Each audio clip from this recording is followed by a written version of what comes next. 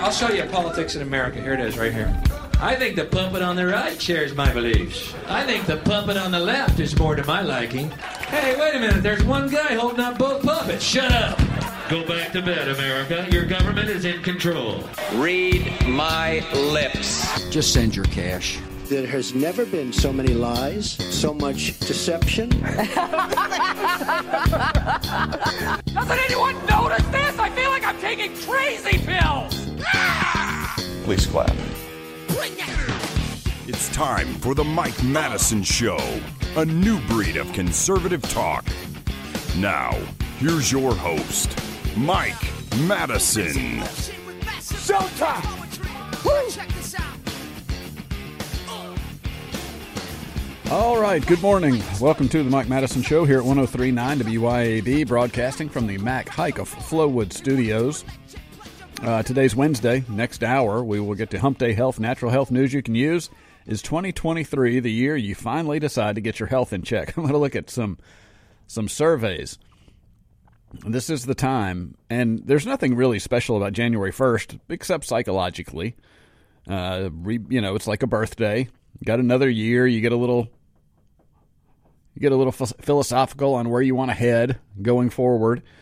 So a lot of people are making some decisions coming into this next year. We're going to have Allison Nooe on with us. She was on. She's actually been on the last 3 shows because last week was a rerun of her show. She's a holistic practitioner. Big fan of hers, and she was very popular on the show last time. Several people reached out to get her contact information. Well, she's going to be back with me today. We're going to take a look. I told her to put together a list of some things that she would recommend, some tweaks you can make, some small, some big, to reclaiming your health in 2023. This is the year to do it. If you didn't do it last year, tomorrow's the day to do it. If you don't do it today, and if you don't do it this week, next week, or next month is the time to do it. January 1st is a psychological day. But, for me personally, I usually set some week in January where I'll do a fast. And I'll tell you, I fall off the nutritional train from Thanksgiving through the end of the year, no doubt about it. So I set a fast, and that's really where I start my year. But I do it every January. Anyway, we'll talk about some health habits, some things you might know that are kind of common sense, and some things that people just are not aware that is hurting them. You cut these things out, you might be amazed how good you feel, and within a relatively short period of time. Do not offer yourself up to the medical system, and I bring to you a really, really sad one of these how it started, how it's going things. If you want to offer yourself up to the medical establishment in this country, just do whatever you want to do. Don't take any personal responsibility in your health and just wait for them to come out with a pill or a potion to solve your problems. I'm telling you, that is the fool's path. I ran across this morning. I can't even pronounce this guy's name. He appears to be a lineman for the Jacksonville Jaguars, an NFL player, as we're talking about the Bills player who collapsed on the field. Not encouraging news I'm seeing about him. But this was a tweet sent out last September. It's Oche Nuwaneri. I'm just going to say it that way. I don't know. Sure, I'm butchering his name, but he's a lineman for the Jacksonville Jaguars. On September 1st of last year, he tweeted this out. Okay, so let's get these vaccine mandates and vaccine passports up and running ASAP. We're seeing children die, all caps, daily from the unvaccinated selfishness. Pregnant women at risk too. Protect life. Mandate the vaccine. Jail anyone who refuses to protect life. This was his tweet on September 1st of 2021. A tweet went out from WFLA News on January 2nd of this year. It says, "Rest in peace. Former Jaguars player UK Nuwaneri dies at 38. And apparently he collapsed at his wife's home and died suddenly." Don't put your children's health into the hands of the medical establishment at this point. If you found a good doctor who actually cares about keeping you healthy, hold on to them like grim death. But if you are waiting on Pfizer to solve your problems, holy cow. Man, that is so sad. It's sad that this football player, this kid, got caught up believing that they loved him, and this was all just about health, that he would go so to extreme to say that anybody who doesn't take the experiment should be put into jail. Sad that they twisted his brain that way, but even sadder that they killed him. I'm going to tell you, I take that back. We don't know what happened to him. But a 38-year-old athlete dying suddenly again certainly should raise some eyebrows at the very least. All right, on with the show. Quotes of the day today. Thomas Jefferson said, "The spirit of resistance to government is so valuable on certain occasions that I wish it to be always kept alive." The spirit of resistance to government is so valuable on certain occasions that I wish it to be always kept alive. I have explained to you, I am an anti-government show. I hear a lot of people say, a lot of conservatives say, I'm not anti-government, but I don't equivocate. I am anti-government for the fact that anything needs to exist. It should be so microscopic and so unknown. I read a great piece. Can't remember. I think it was by Lou Rockwell. He says he has a daydream where he doesn't know who the president is and doesn't care. I agree. Wouldn't it just be great if we didn't know who any politicians were because they didn't play a role in our lives at all? I don't know who appears on soap operas during the day. And the reason I don't know and don't care is because they have absolutely zero effect on my life. That's what politicians should be. Unfortunately, we're in pitched battle every time an election comes up because we know they decide our fate. John Adams said, "But a constitution of government once changed from freedom can never be restored. Liberty once lost is lost forever." The Founding Fathers have been very prescient. They gave us a lot of warnings. We ignored most of them. But that's John Adams saying liberty once lost is lost forever. Let's hope that they're wrong about that one. I think we're about to find out. And I love this quote by Ezra Pound. Ezra Pound said, "A slave is one who waits for someone to come and free him." The slave is one who waits for someone to come and free him. I think this is appropriate actually for the health segment of the show, too. If you're sitting around waiting for technology to catch up and save you, if you want to see that they've got a pill for that, instead of taking control and freeing yourself from the medical system, I think it applies. But also the context of political saviors. Just wait till 2024, Mike. I'm going to sit on my couch, send out a bunch of tweets. But in 2024, they're going to come in and save us all. It just never happens that way.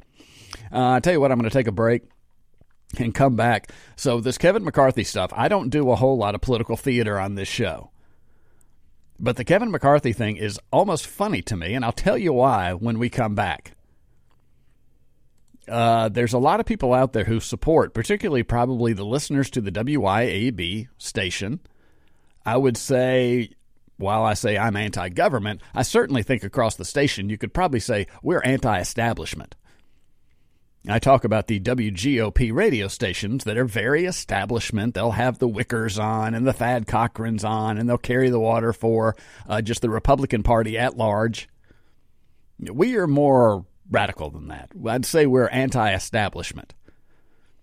And so watching this inability from Kevin McCarthy to take the speakership of the House of Representatives in Washington, D.C. is interesting to me, but it's interesting to me in a slightly different way than it is to other people. I'll explain that when we come back. Stick around.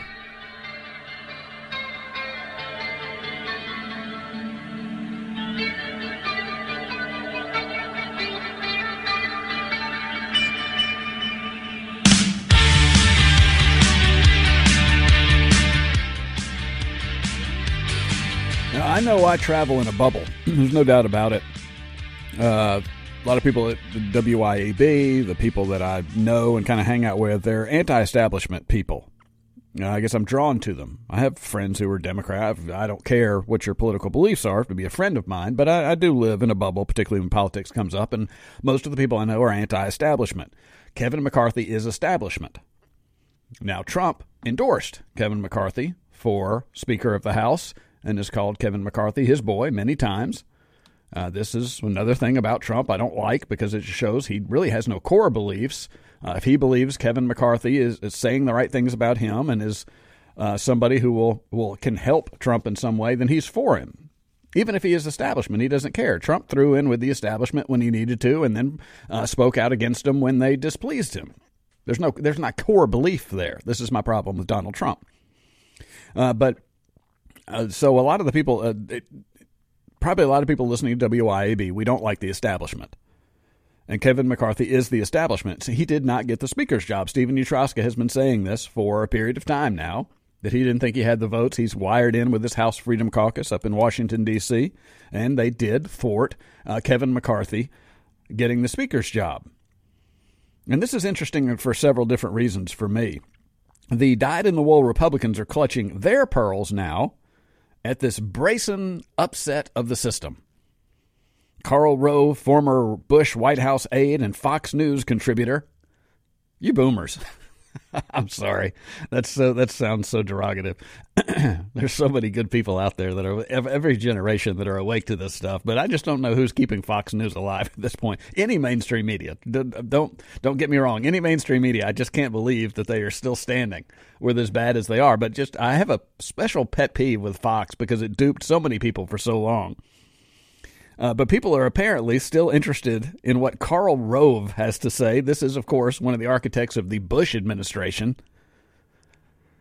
Karl Rove, former Bush White House aide and Fox News contributor, broke down why he believes the voting for the House Speaker is unlikely to stop anytime soon, calling the GOP's failure to elect Kevin McCarthy, quote, an utter, unmitigated disaster.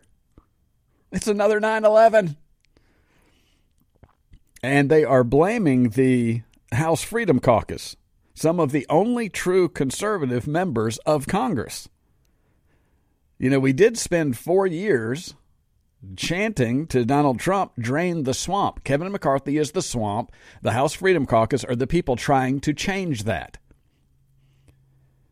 But here is what is really funny to me, as an observer and as a libertarian guy and watching the midterm elections, the Republicans now are saying that the House Freedom Caucus is on the side of the Democrats. Does this ring any bells? See, because I listened to a coordinated effort across the Republican landscape, I will say including my own radio station here with Dennis Prager, and I've broken down all these Republicans that within a 2 to 3 week period came out and blamed the libertarians for all of the election losses. They accused libertarians of helping the Democrats. Now the Republican Party is accusing conservative Republicans of helping the Democrats. Here is what this Dan Crenshaw creature who supports Kevin McCarthy, and I have not gotten to the bottom of why Marjorie Taylor Greene has thrown her lot in with McCarthy either. That, I got to tell you, that's a tad concerning. I've appreciated a lot of Marjorie Taylor Greene, but it should cause alarms. It feels a little wish-washy to me. But this is this Dan Crenshaw character. He says, about the House Freedom Caucus, the members that are trying to stop this business as usual in Washington, D.C., Dan Crenshaw said, quote, they are enemies now. They have made it clear that they prefer a Democrat agenda than a Republican. This is exactly the same tact. For all of you anti-establishment Republicans out there, you are getting the same treatment the libertarians got just a few weeks ago. I didn't realize it could happen this fast, but hopefully the proximity of these two charges makes it easier for you to see. Now, the people who like real conservatives, real limited government, upset the apple cart, drain the swamp types, if you like those type of people, now you know how libertarians felt. Because libertarians aren't out there trying to help Democrats. Libertarians that have run for office around are doing the same thing that the House Freedom Caucus is doing right now. They're saying, look, you're giving us these people that are not going to do what needs to be done. They're not going to restrain government. They're not going to stop the spending. They're not going to stop cutting backroom deals with Democrats. And so a libertarian dares to run and the Republicans castigate them. You're just helping the Democrats. Well, now the Republicans are coming and eating their own, because the Freedom Caucus dares to actually stand up. There's a clip from Chip Roy that's just really fantastic. He just really calls it out. He's got some great speeches in front of a house. It was interesting. He's sitting in front of a pretty full room as they debate this speakership, and he goes, oh, okay, so now I see what it takes to actually get people in here to debate something. Usually Chip Roy is making his speeches to an empty chamber in what is pretended to be debate in Congress, but there's no debate. The deals are already cut in behind closed doors, and they just rubber stamp every legislation. Yesterday, Dana Lash, who I really do like, I think she's got a very, very entertaining show. I listen to Dana Lash every day that I'm anywhere near a radio, and I agree with a ton of things she said, but it was just interesting to me. She said yesterday, the American people are going to be so upset by this challenge to McCarthy and this failure to install him. This is just a bad look. This doesn't give the American people confidence in the Republican agenda, these kinds of things. And this was kind of across the board in what is more normie Republican, red team, blue team talker. Nobody cares. Only if you are just really entrenched in this, if you make your living interviewing these Congress critters, if that's kind of your world, nobody cares. Nobody out here is saying, oh my gosh, what kind of country do I live in today that Kevin McCarthy was not rubber stamped for this thing? So it's very interesting to me. I had Josiah Baker on yesterday from the Libertarian Party, the Mises Caucus, the people that have taken over the Republican Party. If you want to check that out and listen to what the Mises Caucus, what the Libertarian Party is about now, for those of you open to it, you can check out the podcast. It is The Mike Madison Show. But he was like me. He's an escaped neocon Republican. It's pretty much the same path. We both came to just being fed up with the Republicans. And it kind of hit me yesterday. I think it was a kind of a combination of talk about the football with the Buffalo Bills player going down, talking to Josiah. You true conservatives out there, the ones who believe in the principles of the Constitution and limited government, those things, you have no political home in the Republican Party and, of course, not the Democratic Party. You have no home. Not even with Donald Trump, really. He's not a freedom. I mean, for all of the things that people might appreciate, and Trump did some good things. I've never said that he didn't do anything good, but he's not a freedom and limited government guy. He's a big government, big spending, debt, world empire guy. So for the real constitutional conservatives out there, this is probably kind of the appeal to look at something different. You have no home in the Republican Party at large. Now, there are people in there trying to fight against the system, but the system is attempting to... The reason the House Freedom Caucus is finally standing up is because the system created by the Republican Party, and the same thing happens on the Democratic side of things. The leadership, the establishment of these parties chews up and spits out, strips them of power, anybody who wants to come and upset the apple cart. And the House Freedom Caucus has said, we want positions. We want our voices heard. We want actual debates. We want real votes. We want bills we can read. We want, things that are common sense you would want your government to do. At the very least, I want the government to do nothing. But if you are somebody who accepts that we must have a federal government that actually decides all these things, what the Freedom Caucus is asking for is really what Congress did not that long ago, and they just stopped doing. But the establishment in these parties tries to. It's the same establishment that goes out there, and when Michael Guest is running in a primary, and he has to head to a runoff, the establishment floods him with money to put down any challengers to the system. So if you are a true limited government constitutional conservative, you have no home in the Republican Party. It's not there, and it reminds me kind of like you're a talented athlete stuck on the bench year after year after year. How many years do you ride the pine before you realize they don't want you? They are not going to use you. You do not figure into their game time scheme. That is the true limited government constitutional conservative. And as we have seen with the transfer portal in college football now, or at the NFL, a very talented player will take his talents elsewhere very quickly.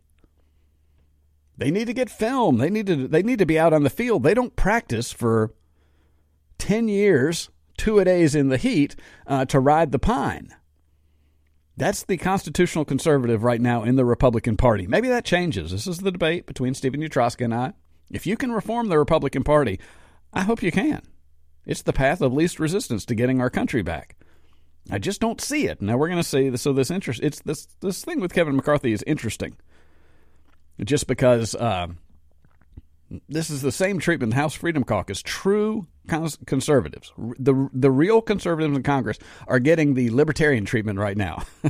You guys are screwing everything up and helping the Democrats. It's the exact same talking points. This is what happens when you go against the machine. Now, here is something almost really funny, and then I'm going to get into some economic stuff because I've got a clip. I've got a clip about car payments I've just got to play. I had it yesterday. I got to get to it today. But here is something else really funny. During the midterms, I remember when Republicans and Trump supporters attacked libertarians because, and particularly in Georgia and some other races around the country, a libertarian candidate would run in a race and they might get 1 to 2% of the vote.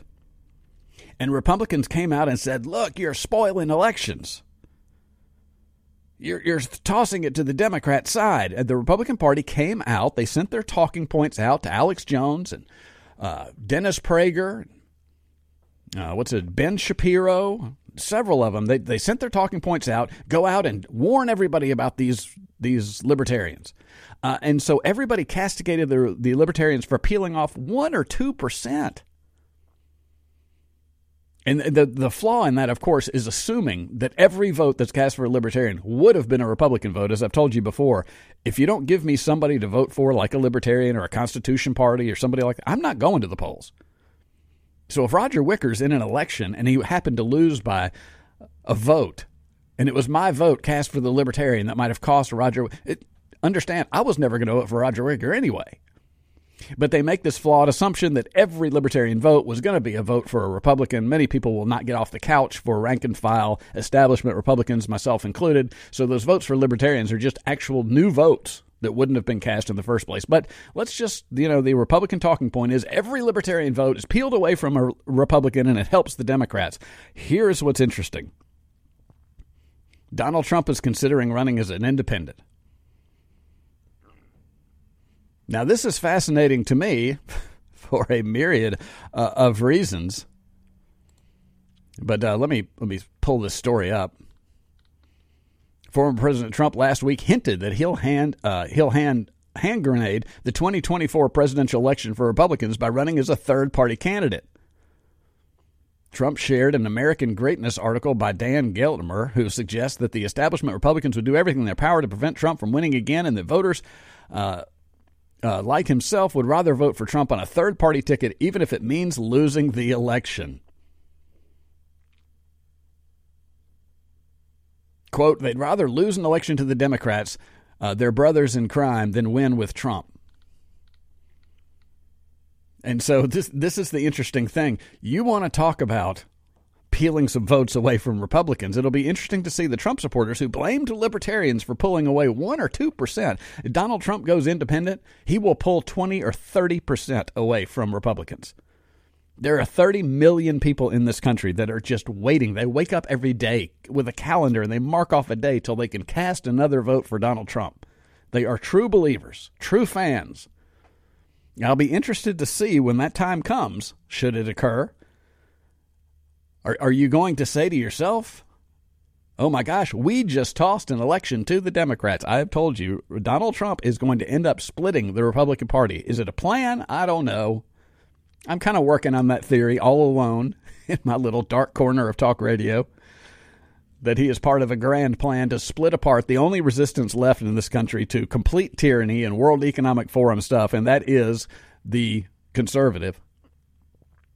You're going to split them apart into two parts so that they lose elections for the next 25 years. So the World Economic Forum and the Great Reset can go on unabated. But should Donald Trump run as a third-party candidate, the Republican Party, the conservatives, you're done. You will not have any power at the federal government level for 25 years. And it's just funny to me. Funny to me. Libertarians got accused because they peeled 1% away from one vote. And it was all hands on deck by the Republican Party. We'll see how it happens. It's just kind of an interesting thing. I'll get into some economic news when we get back. You got to hear this clip about car payments. Maybe this isn't surprising to everybody else. It shocked the hell out of me. Be right back.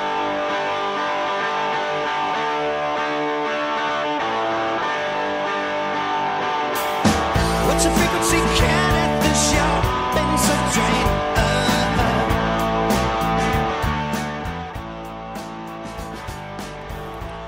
All right, we are back. This is the Mike Madison Show, 103.9 WYAB. Let me just say this. I mean, I'm certainly pessimistic about things. I'm just sick of the political class. People talk about how I get angry and these kinds of things. I've got kids. I hate to see this country taken down the toilet.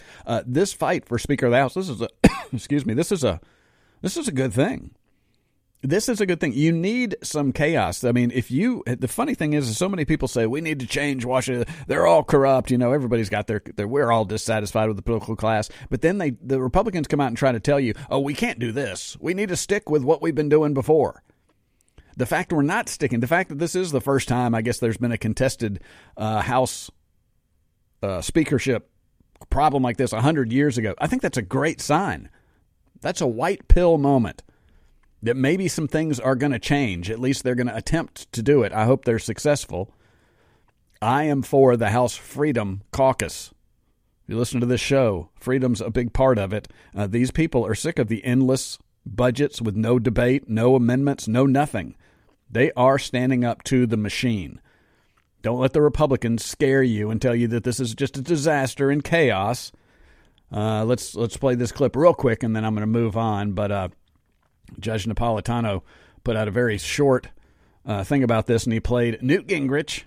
Newt Gingrich, another Fox News contributor. The choice is Kevin McCarthy or chaos. Well, the choice is Republican in name only, Republican just a fancy, crazy, funky way of spelling Democrat, or serious Republicans who really believe in limited government and maximum individual liberty, who won't keep voting to add trillions to the debt limit. Newt, I love you, but you're not the same Newt that kicked the establishment Republicans out in the Clinton years. You're now an establishment Republican yourself. Yeah, exactly. Yeah, and that is what Newt Gingrich is. Newt Gingrich is just another one of them.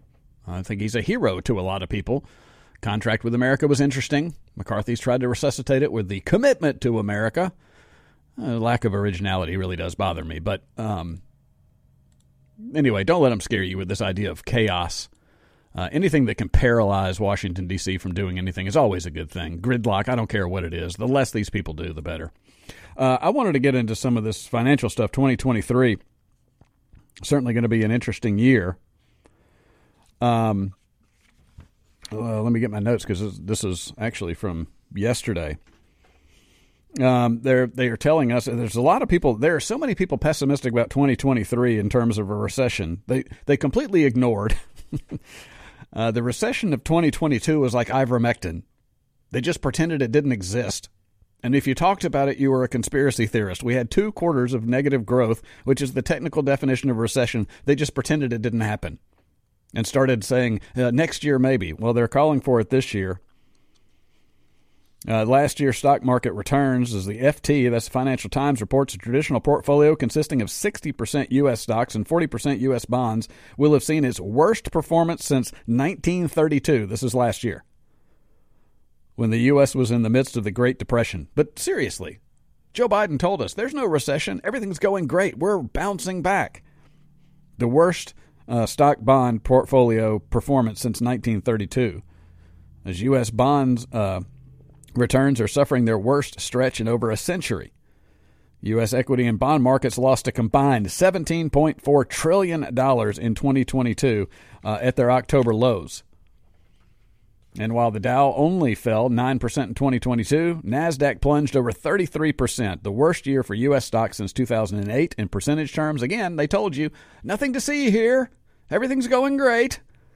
Over $7 trillion in stock market cap has been erased from the NASDAQ 100. While the NASDAQ 100's drop was bigger in 2008, down 41.9%, it was only down about $1 trillion in 2008, though. Just think about that.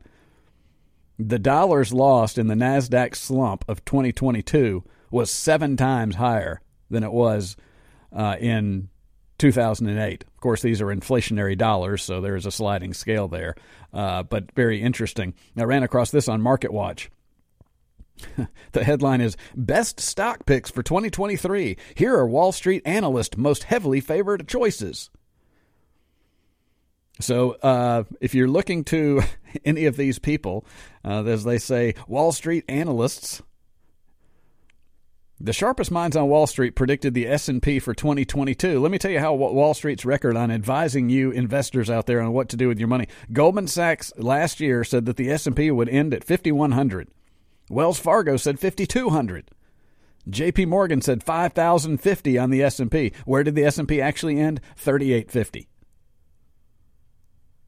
What is that? About 25% lower than every one of those. Goldman Sachs, Wells Fargo, JP Morgan. They weren't alone. Bank of America, Citigroup. They all predicted this 5,000 on the S&P. They missed it by about 25%. Now they're hawking to tell you.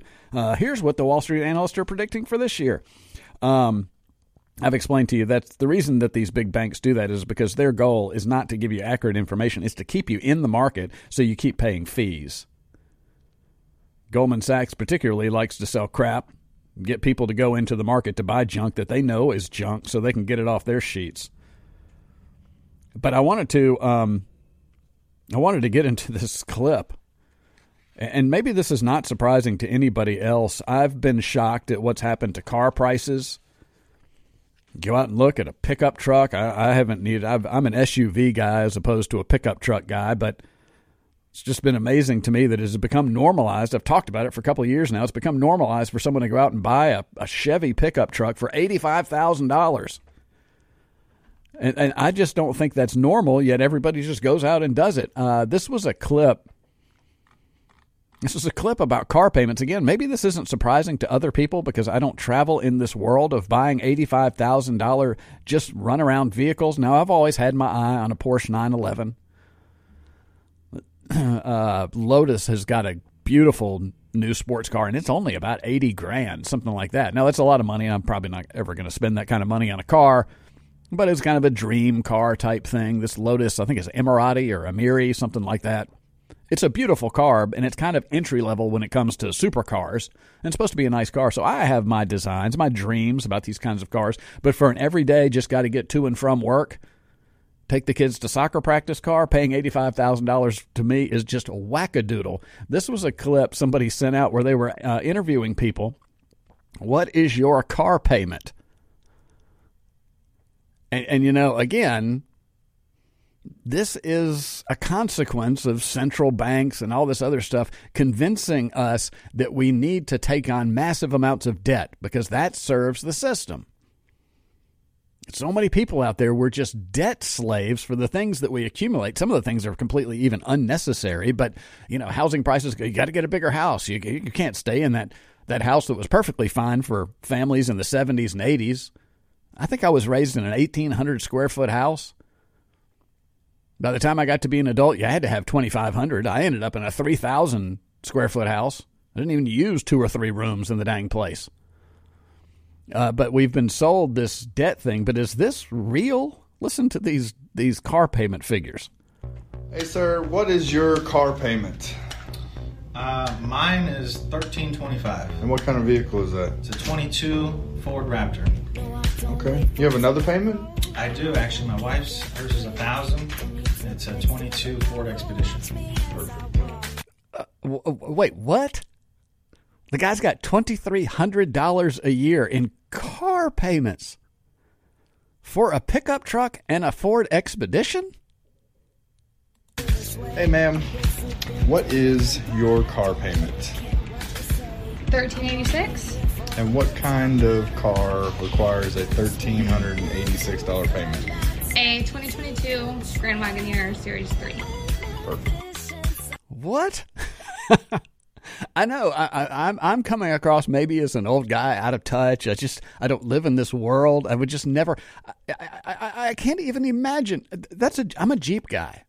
I've had 3 Jeep Wranglers and 3 Grand Cherokees. I do like Jeeps. I'm a big fan.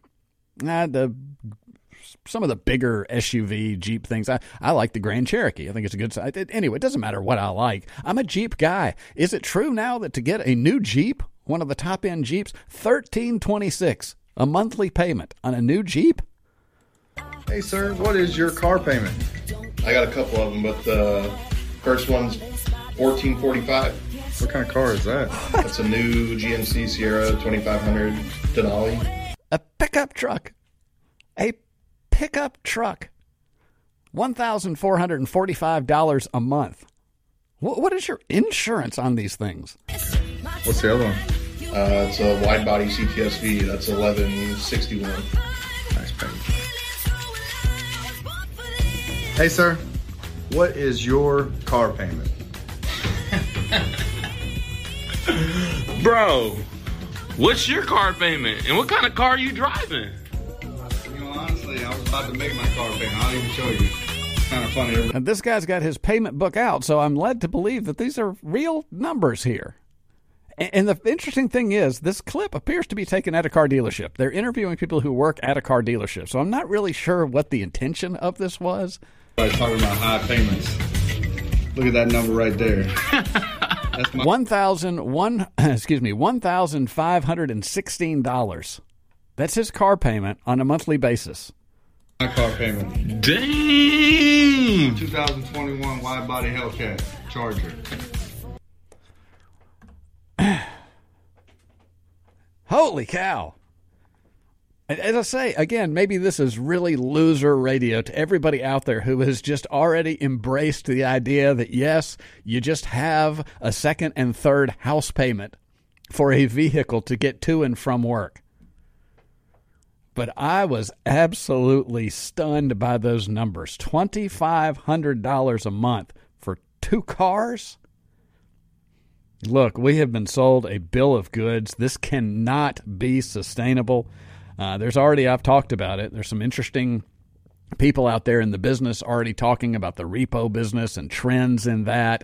I talked the other day about the most amazing thing I've seen, which is this idea that car dealerships, there's so many people upside down in their cars, and cars that are several years old, they're starting to break down. And so car dealerships are going to just start making loans on new cars, pretending the old loan doesn't exist because they know that the borrower will maintain their new loan, and they'll let the last bank, the sucker bank, who loaned them money on that old car, they'll just let them default on that one, which could open up all kinds of chaos. It's going to be basically banks and lending institutions just trying to see if they can screw more people than get screwed by other people, if you understand what I'm saying. I don't have time to get into it, but that's a horrible development when it comes to the credit markets. But it's a wild world we live in. I got to tell you, that floored me. $1,516 a month for a car payment. That's insane.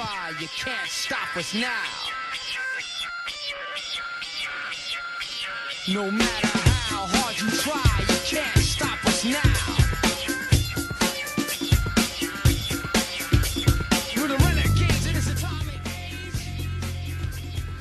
You know, a lot of listeners to this show, probably to this station, to my podcast, are freedom lovers. They're people who really do care about freedom.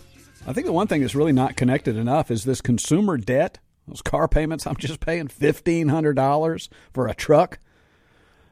This is a freedom issue. It's not just your financial house.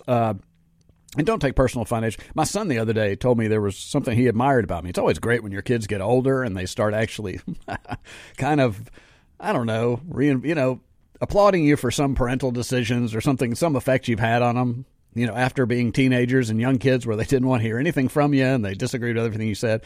And, my son said one thing that he admired about me was that I went and did things that I love to do. And I was actually I didn't know what to tell him because sometimes that has not worked out well for me. I'm not somebody who just follows my passion, but I've had businesses that have been successful, sold them, taken that money, and plopped them into something else I was excited about that failed.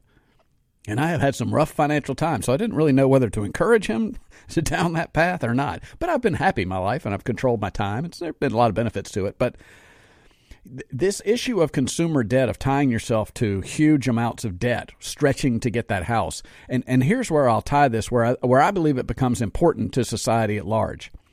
When you make yourself really vulnerable, how many people did we see during this shot program? This was an experimental genetic therapy.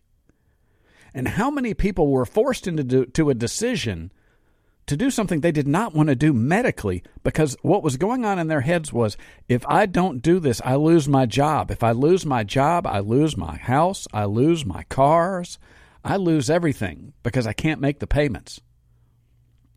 And so people had to make decisions life or death decisions about their own personal freedom and their health based on a car payment, based on a house payment because they got that better house. They moved up in house when interest rates were low.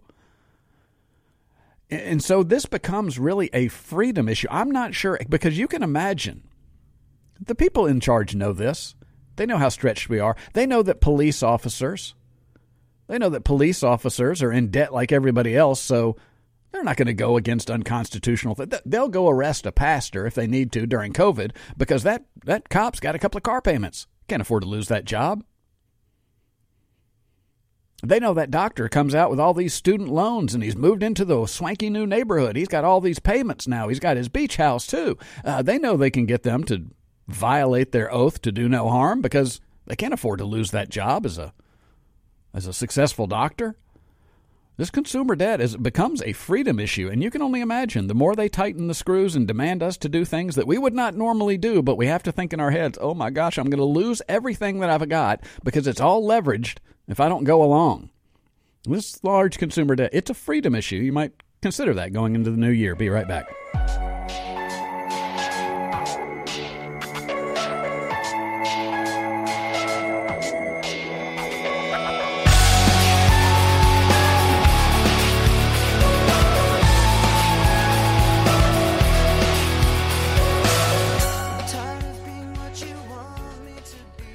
All right, we are back. This is the Mike Madison Show, 103.9 WYAB here in the Mac Haik of Flowood Studios, and it is Wednesday. Every Wednesday, we focus in on health issues where I try to empower people, tell you to take a few breadcrumbs, start doing your own research, take control of your own health, and here we are at a new year, this psychological landmark for everybody where we start making decisions. What are we going to do for 2023?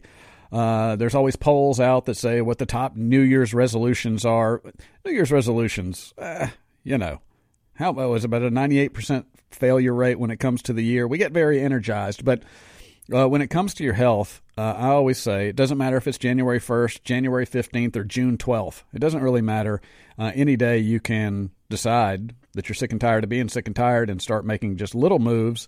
And I think they're self-reinforcing. When you make some better habits, when you take some things out, add some things in, you'll start feeling better. It will empower you to take the next step, and at least that's how it worked for me. So we're going to do a little bit today on some tips for this year, some of them easy, probably some of them more complicated, but we've got with us Allison Nooe. She is with Humpday Health. She was with me. Allison, you've actually been on 3 weeks in a row. I don't think you know that, but you came in 1 week, and then we replayed that show the next week, and then you're back this week. So you're my first three-peat hat trick guest. So love it. Also got a ton of feedback. A lot of people wanted your contact information. So Allison does holistic stuff. Tell us just real quickly kind of what you do with people. Yeah, so I work with primarily women and help them apply some holistic lifestyle interventions so that they can go from just barely surviving back to thriving, because we live in a world that sets us up to feel like crap. Yes. And medical intervention seems to further that. And so it doesn't have to be that way. Right. We can feel really, really well up until the Lord takes us home if we know what to do. And the sad thing is, most people just have no idea what to do. All the health and fitness, advice out there is probably backed by, it's probably backed by food, and big pharma. So right. There's a lot of weeding through the information that has to take place. But yeah, just like you, I just want to help people feel better. Yeah, I'm telling you, I am at the end of every year, I'm reminded of what I think a lot of people feel like eating the standard American diet, because I do, as I say, I let my freak flag fly at the end of every year between Thanksgiving and New Year's. Mm-hmm. And then in January I fast, I get myself back together. But I've got about 6 weeks a year. Man, my back hurts. I'm kind of groggy. The first couple of times I ate kind of junk food type stuff, I was really struggling mentally. Even on the show, I had a couple of terrible shows. I didn't even want to put them on podcasts because I was like, oh, my God, that was a train wreck. It's because I couldn't get my brain in gear. So I'm reminded of what probably most people feel like, particularly my joints. I get stiff. I can tell I'm not as flexible. Mm-hmm. So it's very interesting. But the beautiful thing is, if you're armed with the information, I can do what I've done to myself over the last 6 weeks, and now I can fix it. Right. And I'll be right back to where I want to be in 2 weeks, and I'll spend the rest of the year feeling absolutely fantastic. Right. So that's what we try to do here. I've got a couple of quotes, and I want to get into one before we get into these tips. Zuby, who is I think he's an English rapper, but he's kind of got an interesting Twitter feed, and he does a lot of fitness.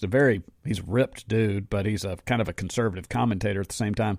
He sent out a tweet. He said, "Eating garbage constantly has become so normalized that if you eat whole food, nutritious foods, people assume you're on a diet." Mm-hmm. That really is true, you know. I mean, and we can see that in restaurants. But here is one that I really wanted to put out. This is a guy. His name is Martin Kulldorff. You ever heard of this guy? I don't think so. Now, he may be an MD. I should have had this tweet ready, and I could have looked at his bio on there. But here's what he tweeted out. He said, "Trust in medicine is broken. The culprits? A vocal minority of MDs who got the pandemic wrong, promoting school closures and other lockdowns, not protecting high-risk elderly, denying natural immunity, pushing mask and vaccine mandates, and censoring or slandering opponents." He starts this out by saying trust in medicine is broken. Now, he's not wrong about any of these things. We saw really the medical community do a really strange thing over the last couple of years. Things that they, in 2019, if you'd ask a doctor, should I wear a mask all through flu season? They would have looked at you and said, oh, my God, no. No, it's not going to do you any good, and it's bad for you. And then suddenly they flipped. So we saw all this. The thing that, and I'm seeing this a lot, in that people say, well, I'm looking at what took place during COVID, and I've really lost faith in some of these institutions. In my opinion, this is long overdue. Mm-hmm. Trust in medicine and supposedly science should have been broken a long time ago, because this guy leaves out a lot of things prior to COVID. And I've been on the air for 6 years now. A couple of days ago was my anniversary. And I've been talking about CDC and FDA. When you look at prior to COVID, doctors were not treating disease. They were treating symptoms of disease for decades now. And that's what the pharmaceutical model is. It's about whatever is breaking down in your body, however it manifests as a symptom, they give you a pill for that symptom. They do not fix the underlying cause. As somebody who's in holistic treatment, like you are, that's what you do, is try to fix the cause of it.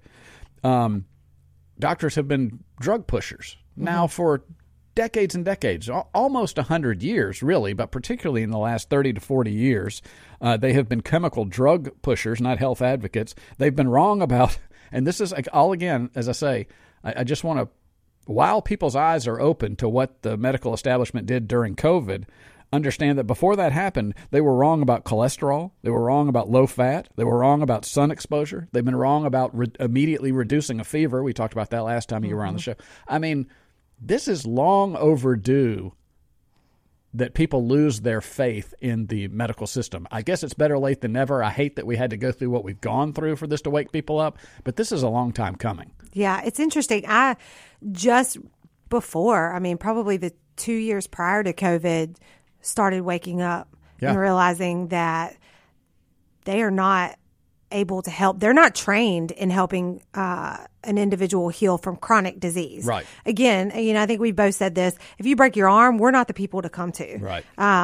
They are. But in these acute bouts of needing medical intervention, great, top notch. But they aren't where we need to go to pursue wellness and true health. Right. And reverse disease rather than treat disease. Right, right. The cancer model, it's a joke. Yes. And I say this all the time, there's so much blood on their hands. I mean, their end goal has been what? It's not to heal cancer patients. No. I mean, look at the charts of just every chronic disease over the last 30 years. It is just a rocket ship up on just about everything. I really wonder if I keep saying 50 years. I'm beginning to wonder if that's too optimistic. At some point, we're going to look at chemotherapy, particularly chemotherapy, probably some radiation too, but chemotherapy. At some point, we're going to look at that and go, oh my God, we did what? Yeah. We poisoned the entire body to try to kill this cancer, destroyed the innate immune function that could be so important in fighting cancers. Now they're starting to work with some immunotherapies and they're tweaking this stuff. But I think the chemotherapy model, at some point, they're going to go, oh my God, that is like what we would look back in medieval times of, a lobotomy for a headache or something. Yes. I was just thinking that, actually. I was picturing that in my head. And in the meantime, while putting someone through chemotherapy, well, you need to eat. Make sure that you're drinking the sugar-filled Pedialyte, which feeds cancer. Yeah. And destroys good cells. Yeah. So, I heard somebody the other day talking about going into the hospital for something. I can't remember if they were talking to a friend of theirs, but they were saying, look, when you get to the hospital, you need to either take some food or have your friends bring in some food for you. You're going to need good nutrition to help fight in this battle against whatever it was. And he said, do not eat the hospital food. Yep. It is a travesty. You know, interestingly, I work with a lot of nurses. I have a lot of nurses as clients, and we are having to reprogram the way they think about their food on shift. They have to bring their own food. And sometimes that's not a great option because they don't have places to put it. They rarely have time to eat. It's get to the cafeteria when you can. And you look around at hospital staff, they are not well. They are not. From doctors, from the doctors on down. Yeah, they are not well. And the couple years before my grandfather passed, he was in the hospital a ton. And I remember my grandmother struggling with the food because there were no good options. And they've got the top nutritionists. You know, they've hired the nutritionists right out of the colleges that have taught them all this stuff, and they give sick people bad, nutritionally bereft food. Yeah, the patients. Yes, the patients. Yeah, you see it all the time. It's the worst of the worst. So something needs to be done in hospitals and schools. It's so sad to me. You would think that there would be a hospital that would like open up and advertise that we're going to fix you and fix the underlying cause. And when you're here, man, we're going to load you up with some great nutrition. I don't care, green smoothies or something like that. You would think that someone would do that. I wonder if their dollars don't get compromised. No. You know, if they were to step out and say, we're going to do a different model, they would miss out on a lot of money. Yeah. Well, it's a perpetual motion machine. It feeds itself, pun intended, I guess. You give people bad food, they get sick. You treat the sickness. While you're treating the sickness, you give them more bad food. I mean, it's horrible. Here's some good news, though. Let's do some good news here. Found a message from Jesse Livermore. He said, surprised to see that McDonald's has no real organic sales growth over the last 15 years.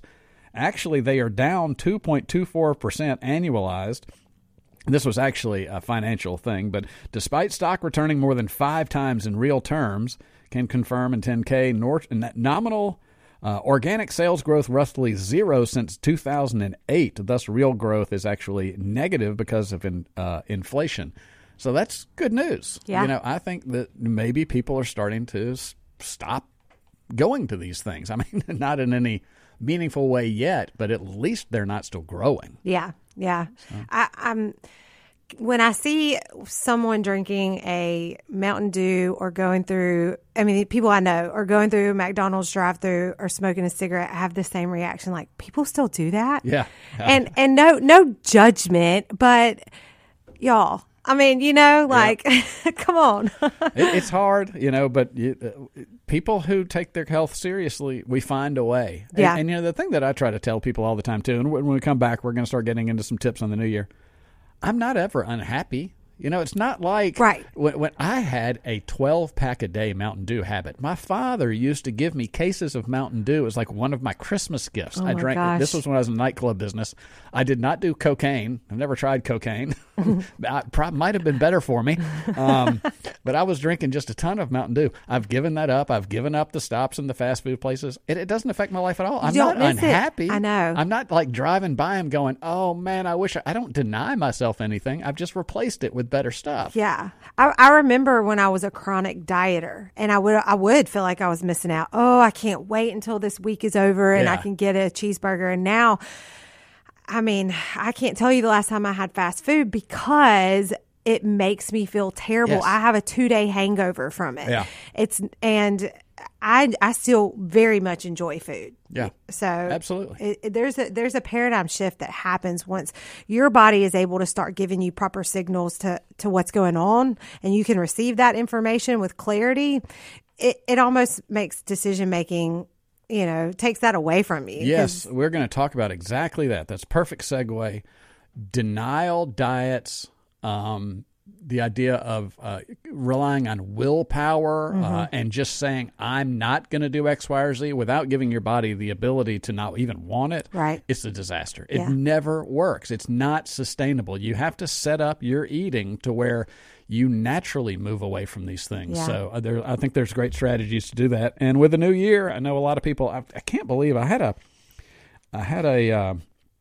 a poll that was done. It was like everybody's New Year's resolutions. The first 4 of the 10, I believe, were all health. Yeah. It was all, I'm going to exercise more. I'm going to change my diet. I'm going to feel better. It was the top 4. And that really says something. In a world where we all want more money, where we want more success, where we want more love, the top 4 were about health. Yeah. And I think that just screams to the fact that most people realize, oh my God, I've got to do something. Well, we'll give you some tips when we come back. We're talking to Allison Nooe, and we'll take a look at what we're looking at in the new year here. Stick around. We'll be right back.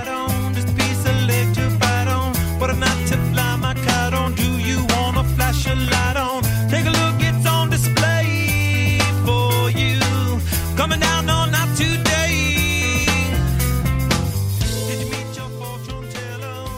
All right, we are back. This is Humpday Health, natural health news you can use. Mike Madison Show. We're talking to Allison Nooe. So let's start maybe just kind of batting some things around. So I'm sure you deal with a lot of clients trying to get their health back. You're entrenched in this, using nutrition and things like that to make you feel better. So we're going to get into some tips.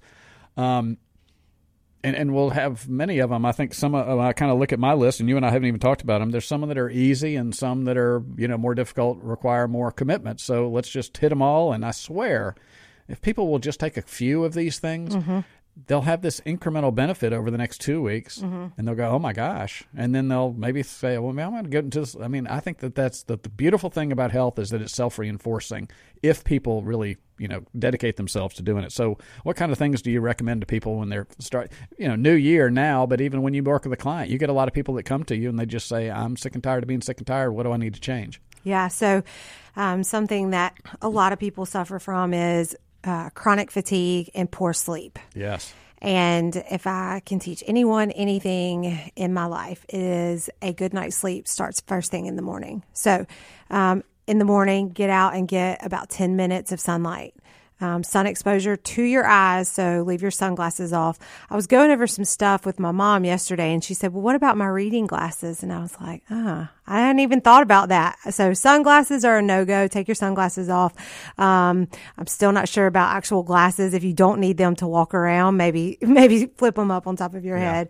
And then... Is that just for the sun to kind of trigger your circadian rhythms to say, it is now daytime, this is when we're active, this is what we do, and it starts you early? I mean, is that kind of the thinking? Yeah. So our bodies were made to receive messages from the sun to start all these physiological processes. So as the sun comes in through your eyes, there are all these receptors. It starts all these cellular clocks, if you will. So it'll start releasing adrenaline, cortisol, all these things that make us awake and alert throughout the day. But it also sets that clock for melatonin release. So you need to get that in the morning so that clock is set. So in the evening, as it's time to wind down and get a good night's sleep, you're getting that proper release.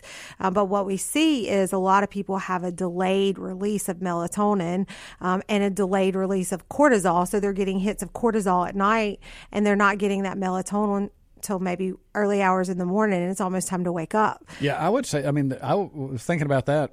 Probably a lot of people don't really get out into the sun until probably lunchtime. If that. They go into their garage, they get into their car, they pull up to work, they get 10 seconds of walking into a building, they're there till lunch, and then maybe they get out and get into the sun and see the sun in earnest at that point. So that's interesting. Yeah, and I think we discussed this last time, but it's really just been in the last 70 to 100 years that we've been inside all day. Right. So any opportunity that you get to have sun exposure to your skin, to your eyes, it will make a world of difference in your energy levels. Is there a time, so you talk about setting this clock, is it like 12 hours? Is it important that, if you don't leave the house till 9, should you get out at 7 a.m. to just sit in a chair and, whatever for 10 minutes or like? Yeah. So it's going to be it's going to vary from person to person. But I think, so Dr. Huberman, if you're on Instagram, follow the Huberman Lab. He's a genius with the circadian rhythm stuff, and he's done a ton of research on this. And I think that his recommendations are between 7 and 9. It's going to be the optimal time. Yeah. So, obviously some people have to fit it into their work schedule. So, what I recommend to a lot of clients that don't have a lot of time in the morning, especially if they have kids to get ready and things are kind of chaotic at the house, is get to work 10 minutes early. If it's a safe place, walk around the building for 10 minutes. You know, it doesn't have to be that you get your, Lululemons on and you're, that you like make a thing out of it. Literally 10 minutes. You can sit outside, have some coffee or tea, or my second recommendation is make sure that you're getting 16 ounces of water first thing in the morning. Yeah. Sleep is very dehydrating. And so these two things, sunlight and water, first thing in the morning, will have a pretty positive impact pretty quickly on your day. And sleep, I'm telling you, it's one of the most underrated things, and I may be the worst to speak about it. I've talked about it on this. I'm just guilty of not paying attention to it. I'm not good with my sleep. I get monkey mind, and for the show, some nights I don't get home till 10 o'clock at night, and then I'm researching on a laptop for 2 hours for the show, and then suddenly I'm trying to go to bed. I'm terrible with that. I'm going to take that piece of advice. Let's take a break here. I think that's a great one. We got many, many more to go over. We're talking to Allison Nooe. These are some little hints. I'll throw some out there to you, too. Just start putting so there's a 10-minute hack right there to get better sleep. And if you get better sleep, a whole lot of other things start fixing themselves, too. For sure. A whole lot of things. All right, we'll be right back. Stick around.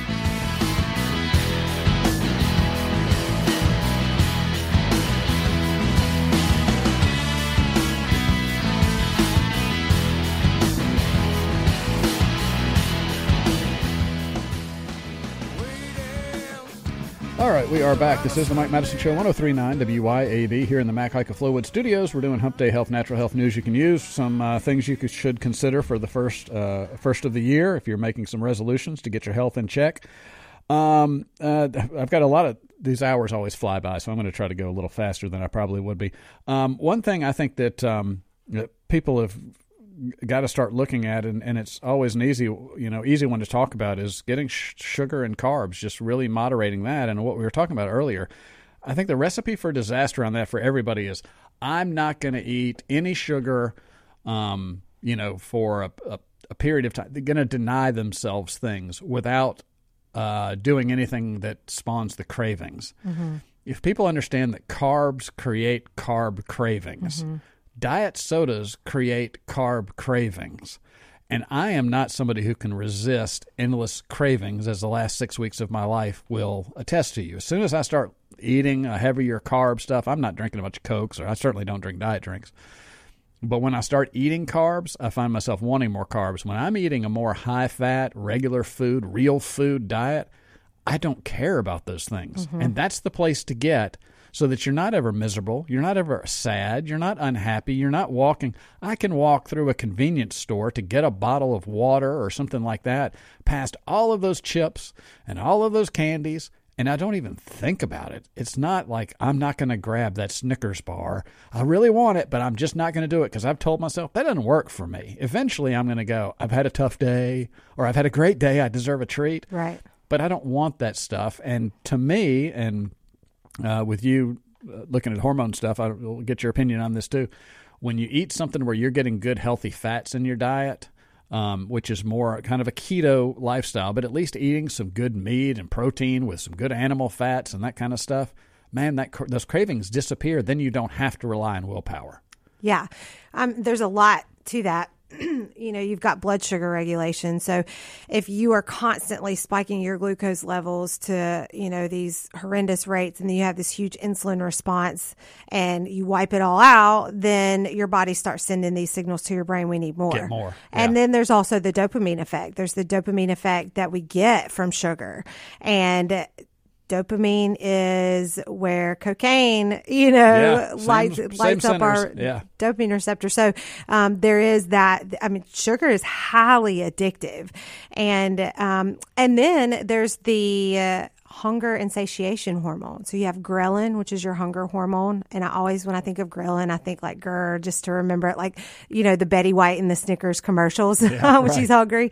And then leptin. And those, leptin is your satiation or your satiety hormone. And those can get really out of whack if you are constantly eating processed foods and sugary carbohydrates. So when you move towards a more whole foods diet, all of this stuff starts to balance out. So you're not fighting your own physiology. Yeah. It's not, you're right. I remember I would walk by a bag of salt and vinegar chips, and it was just like every bit of restraint I had. And now I don't even think about it. Yeah. And I've worked really hard to get these things balanced out, but it takes a little time and it takes the right nutrition. Yeah. You've got to have it. And really, but though for most people, if you try to make this transition, you're looking at a couple of days where you ain't gonna feel great, and particularly if you just try to slam into it. It is better to try to ease into it. You have to kind of research that to understand, the foods to do it. Now it's easy for me to do, but if you just today said, I'm cutting my carbs, I'm not eating any sugar, you're gonna have a couple of days where you don't feel great, and you got to make it through that. But on the other side, if you are then getting the right foods on the other side, you'll find out. To me, it's the brownie test. I love a big fudgy brownie. I always have my entire life.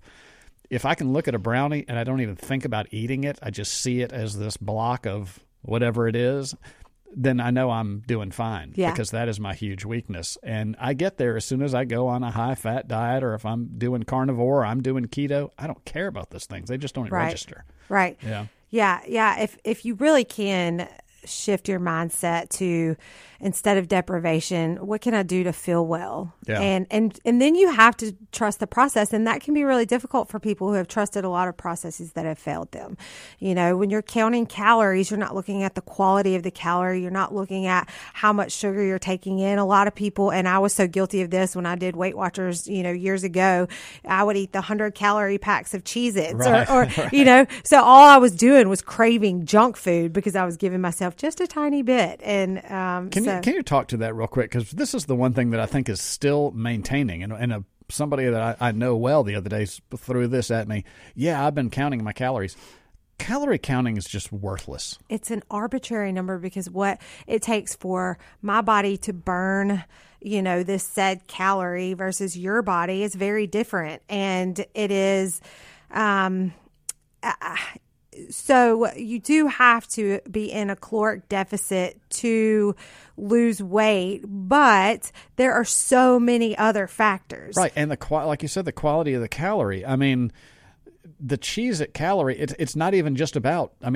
To that, burning more than you take in is to lose weight and things like that. But the bottom line is, if you want to feel good and you want your body to operate well, all the nutrition, a Cheez-It does not have the nutrition that's, if you get 100 calories worth of Cheez-Its versus 100 calories of something with some nutrition, some good grass-fed beef from Stonington Farm, it's a totally different how it affects your body and makes your body perform. So this counting calories misses, and this is another 50 years we've wasted on this idea of counting calories and not talking about quality of calories. Yeah. When you eat 100 calories of Cheez-Its, you are spiking that glucose level. Yeah. And then you have this massive rush of insulin. Insulin is a growth hormone. Insulin is considered the fat storing hormone, and a lot of people are facing insulin resistance now, which means your body needs more and more of this fat storing hormone to do its job. So you're storing everything. So that 100 calories is being stored versus used.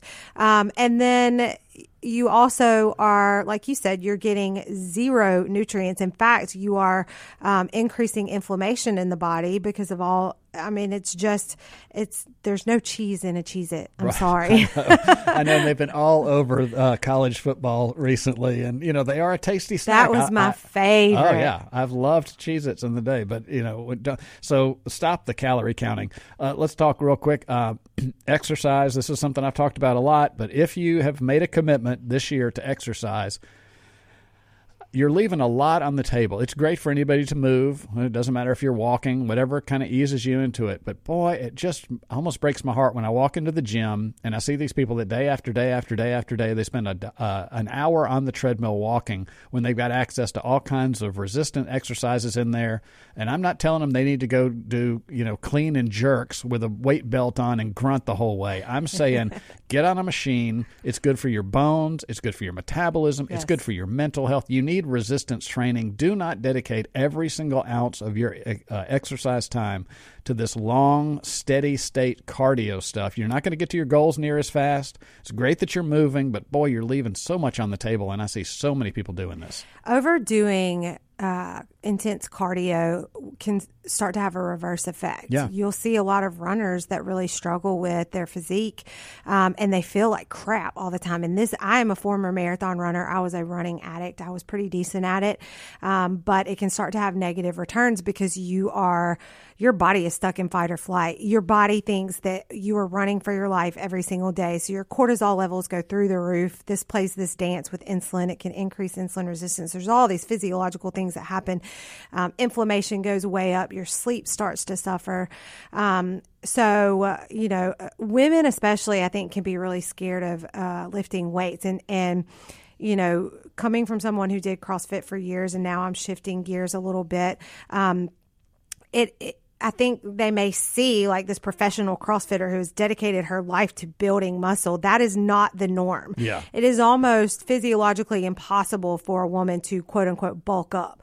But what you will do if you lift weights is you will lean down, and you will prolong your life, Lord willing, because the longer we stay mobile, and we need muscle mass and strong tendons and ligaments to stay mobile. It's good for bone density. Yeah. Too. And bone and strong bones. Yeah. Yeah. I mean, the number one killer of elderly people is a result of a fall. They fall, they go in the hospital, and then we've already talked about what happens when you end up in the hospital and they don't come out. And so, I think maintaining independence long term, and I'm going off on a rabbit trail, but weightlifting is about so much more than, just broing out with your guys, at the gym. And it's down to, being at home, and you might go for a walk, but also throw in some just body weight squats and some push-ups, by yourself. If you're not comfortable going to the gym, and the machines are so innocuous now. Women are always on these machines, so there's nothing to be embarrassed of. No. It's set up for you, but you've got to do something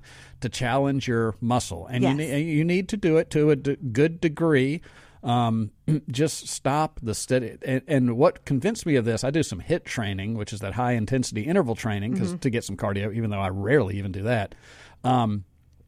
You look at a runner's body, and you look at a sprinter's body, and no offense to any runners out there, people who just generally enjoy it. That's what their life is, and God love them. That's absolutely fine. Absolutely. But it's that long, lean look. And I've lived with a runner before. He was sick all the time. Yeah. It's just, so unless that's your absolute passion, if you're just looking to get into shape, it needs to be, a small amount of some cardio to get your heart pumping, do all those things. You got to do some resistance training. Yeah. Resistance training and walking, the combination of those, what walking does for your nervous system. In fact, that's something that I had on my list is, we need to be concerned about glucose levels because diabetes is so prevalent. So even walking for 10 minutes after a meal can reduce your overall glucose spike by up to 70%. Whoa. Because your body is immediately putting that glucose to use in the muscles that it takes to walk. So after lunch, after dinner, get outside. If it's raining, walk around. I used to walk around the building when I worked at Bellhaven inside. Yeah. Just move your body for 10 minutes. And then, like you said, if the gym intimidates you, there are a million YouTube fitness people that do body weight training that is sufficient. Yeah. And my clients use a lady named Kimberly Joy, and they love her. She's a physical therapist. She has all of her stuff on YouTube, and she scales down to everyone's level. You can be super fit, or you can be a brand new beginner, or a 75-year-old that's exercising for the first time. She's got you. So there are avenues. And you can just look it up. I want to just use dumbbells. I just want to use kettlebells. I just want to use body weights. I just want to use a pull-up bar. I mean, good Lord, it is so easy to do now at home if you don't want to go to the gym. But anyway, axe the long-term steady-state cardio as your only path, includes some resistance training. Let's see. What else you got? So I'm really big on blood sugar regulation, and because it affects the women that I work with so tremendously. So it affects dudes too. Yes, it does. It does affect. It affects men and women. I think men are more susceptible to diabetes after a certain age. Anyway, yes, men and women need to look out for this. So the order in which you eat your food can also have a massive impact on glucose spikes. So there is a girl that I follow on Instagram, and she backs all of her stuff up with research. She's called the Glucose Goddess, but she talks about dressing your carbs. So never eat naked carbs. But something really simple that you can do when you have your plate, say you have some vegetables, a steak, and a sweet potato. Start eating your vegetables first. So veggies first, then protein and fat, then your carbohydrate. And again, this will decrease your glucose spike dramatically. So you can still eat carbs once you get your body to a healthy place metabolically. And you can still have carbs and not suffer from it if you know how to do it the right way. And I just thought that was super interesting because, you know, people say, well, if you take away my bread, then I'm not in. Well, if you're to a certain degree in your health where you need to take that away, I'm going to tell you need to take that away temporarily. Yeah. But think about this. When you go out to eat, the first thing they do is hand you bread. Yeah. Say, no thanks, I'll take that for dessert. Or have dessert, but eat your vegetables and your protein first, then your carbohydrates. Yeah, interesting. You know, that is always funny to me. People, when you talk about this stuff, they go, well, I'm sorry, I just can't do without my bread. Here's the spot. Everybody loves bread. Yeah. Everybody. But the thing is when I'm eating, you know, particularly high fat and high protein, when I'm doing these other things, it just disappears from my cravings. It's not that big a deal. I still love a sourdough bread with a bunch of butter and maybe a little Parmesan cheese. It's one of my favorite things in the world, but I just don't even think about it. So this idea that you are special, that you just can't do without your bread. We all love bread. Yeah. We all love pasta. And it's fine every now and then if you got a good quality pasta or something. I'm not saying you can never have these things, but some people just go, well, I just can't because. Yeah. No, you're just like the rest of us. The rest of us have just figured out ways that we don't have to have them like you think you have to. And then you look at what it's costing you. You just spent 30 minutes telling me how miserable your life is. Right. And how you feel like you are sitting on the sidelines watching your life go by and you feel terrible. And then you're not willing to give up one thing. You know, it's just that mindset that we're not really taking an adequate look at what it's costing us to continue in our addictive behaviors. Right. And it's that one thing that really only affects your life for about 5 minutes during a meal. Yeah. Out of your entire day, yes. Just that 5 minutes you go, oh, crap, I don't have any pasta here, or I don't have this, or I don't have that. And then you're off to the rest of a great day where you feel good. It's just that 5 minutes. You're going to be okay. And like you said, missing it does not last long when you are adequately fueling your body. Yep. All right, we're talking to Allison Nooe. A couple of things for New Year's. We'll do a rapid-fire list when we come back. Stick around. All over the world, this is Captain America calling. I bailed you out when you were down on your knees. So will you catch me now? I'm falling.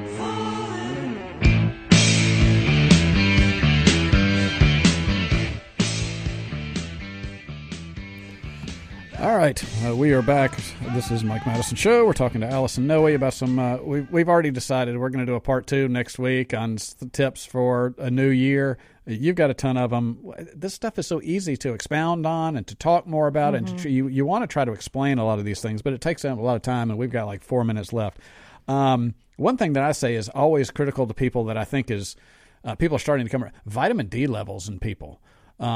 Now, vitamin D, you're the hormone girl there, but, vitamin D is so important to people. It's such a protector against all kinds of things, from cancer to viruses to things like that. And we have a chronic vitamin D deficiency because the medical establishment told us to run away from the sun. So I would say if you want to get your new year started out right, be healthier in all myriad of ways, they need to increase their vitamin D, either through sunlight exposure or proper supplementation with a good quality supplement. Yeah. And during the winter, I do recommend supplementing for most people. Obviously, talk to your medical professional. But another thing about supplementing vitamin D, it's fat soluble. So make sure that you are supplementing with fat. So don't just take it in the morning with your coffee. It's not going to absorb as well. Would it absorb with my fat coffee if I've got butter and coconut oil in my coffee? Yeah, is that enough? Yeah, I would think so. Yeah. Okay. All right. What else you got? Just make sure you're reading labels. And sorry, y'all are going to hate me for this because I'm about to take away 95% of the items in the grocery store. But these wretched oils that are put in everything. So look out for canola oil, palm oil, sunflower oil, and vegetable oil. You want to avoid those things like the plague. They are so inflammatory, and we can dive into that next time. Why they're so inflammatory. It has to do with the way they're processed. They will kill you slowly, but they will kill you. Yeah, and make you miserable along the way. Yes. That's the problem with nutrition stuff that's hard to sell to people. They think that diet sodas, because they don't kill them tomorrow or next week or next year, then they must be okay. It's not true. This stuff accumulates over time, and it makes your quality of life bad as you wait for grim death. Yeah, the dose is definitely the poison. Yeah. On the other hand, you have oils that are life-giving, that support your brain and your health, like extra virgin olive oil, coconut oil, avocado oil, grass-fed butter, MCT oil. So there are literally oils that heal and oils that kill. So it's knowing the difference between those. And this is, I guess we'll just touch on this. We only got about a minute left. But so if you're eating the salads, if you're trying to eat better, opt for salads, things to put on your salad. Don't put these crappy oils on top of a good salad. Right, yeah. So mainstream salad dressings, anything that comes in a bottle already made, you're going to want to stay away from, with the exception of Primal Kitchen. They do a great job. They only use avocado oil and clean ingredients. Otherwise, y'all, the internet has everything. You can Google really easy to make salad dressings and use those quality oils, and it's delicious. Yeah. Absolutely. It's a tiny bit of work, but that's a good one.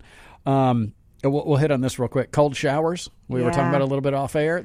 You ought to look up the, not you, but listeners should look up the benefits of cold showers. This is one, it's a mental hurdle too. I've just started undertaking it, and I cuss like a sailor when I get in there, but there's a lot of benefits to good cold shower therapy. Everybody that knows me knows I hate to be cold, and I complain all the time when I'm cold. But I've started using cold showers. Start out with maybe 20 to 30 seconds. Try to build up to about 2 minutes. I was telling you before we got started that I gave up caffeine temporarily. I'm just working on some different health parameters, and it was pretty miserable, but a cold shower has definitely helped it will wake knock you the up. edge off. It will definitely wake you up. Real quick, Allison Nooe, tell us how people can email you real quick. Yeah, it's wholestoryhealth@gmail.com. That's whole WHOLE, storyhealth@gmail.com. And then I'm on Instagram as Allison Health Coach Nooe. Nooe is Nooe. All right. And she'll be back next week. We'll see you then. Bye-bye. No matter how hard you try, you can't stop us now. No matter how hard you try,